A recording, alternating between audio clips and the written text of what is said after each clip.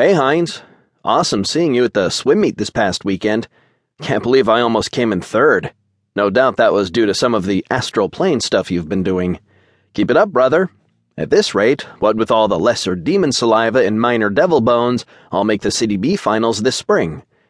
Anyways, I'm writing to get your advice. I'm in a major bind here. Let me try and explain it up front, just give you the background before I get to the actual problem. I'm hoping you'll be sympathetic.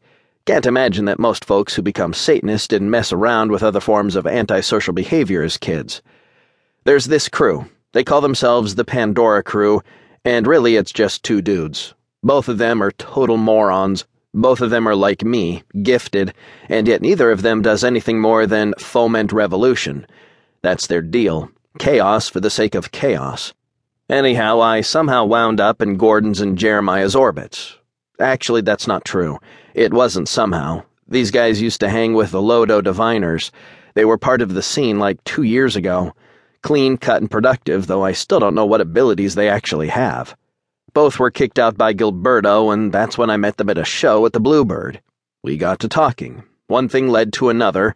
Now I'm a part of the crew. Now I'm doing the most unbelievable stuff, and it's only getting worse. It has only slightly been illegal so far. No one's gotten hurt, I mean. But soon it's going to cross a line. That line. I can just tell. Here's the thing. The stuff we're doing, it makes no sense. It's just destructive and wild and fearless, and honestly, I'm loving every minute of it.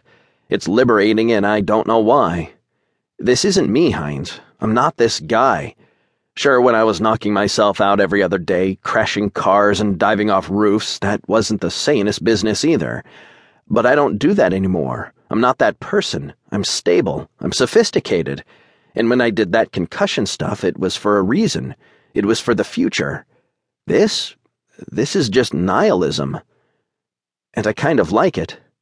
My abilities now, they're boring in a way.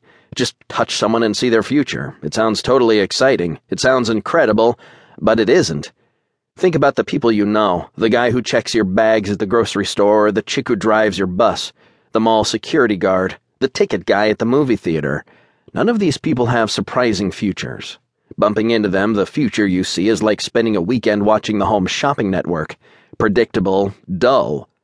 I'm longing really for a concussion, to see myself back in action and not everyone else.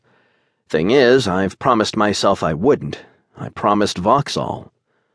The buzz is gone, so what's the point, right? That's why there's something about being out with the Pandora Crew that kickstarts my demon. A new buzz. Something I'm calling the delirium, because that's honestly the way it feels. You know me, I'm not religious, but the feeling I'm getting when I do something so out of control that it hurts to even think about it is like nothing I've felt before. I think I'm possessed, Hines. Seriously. I need you to help me exercise myself. Your pal, Aid. 2.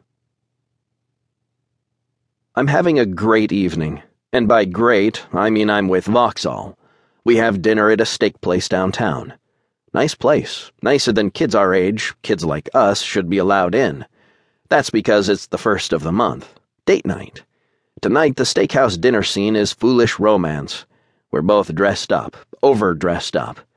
Vox is wearing this prom gown that she found at a yard sale, orange and frilled and gaudy and all bejeweled.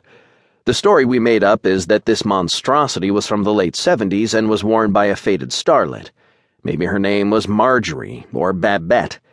To fit the dress, Vox has her hair curled. She's also got makeup caked on.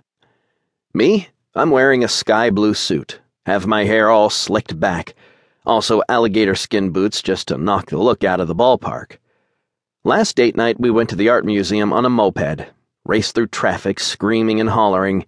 We decided this particular date night should be called Head Over High Heels. Me in a tux and her in a slinky red dress. At the museum on the 3rd floor, we sipped from a flask I snuck in and sat and talked in front of a sculpture of an enormous duck that had a swastika on its side. Modern art, right? More people took cell pictures of the two of us than of the duck. Month before, it was the race to the airport. We called it Heart of the Party. Vox was at the airport, sunglasses on and suitcases packed, and she was in line, ready to buy a ticket, when I came barreling down the concourse in one of those golf carts,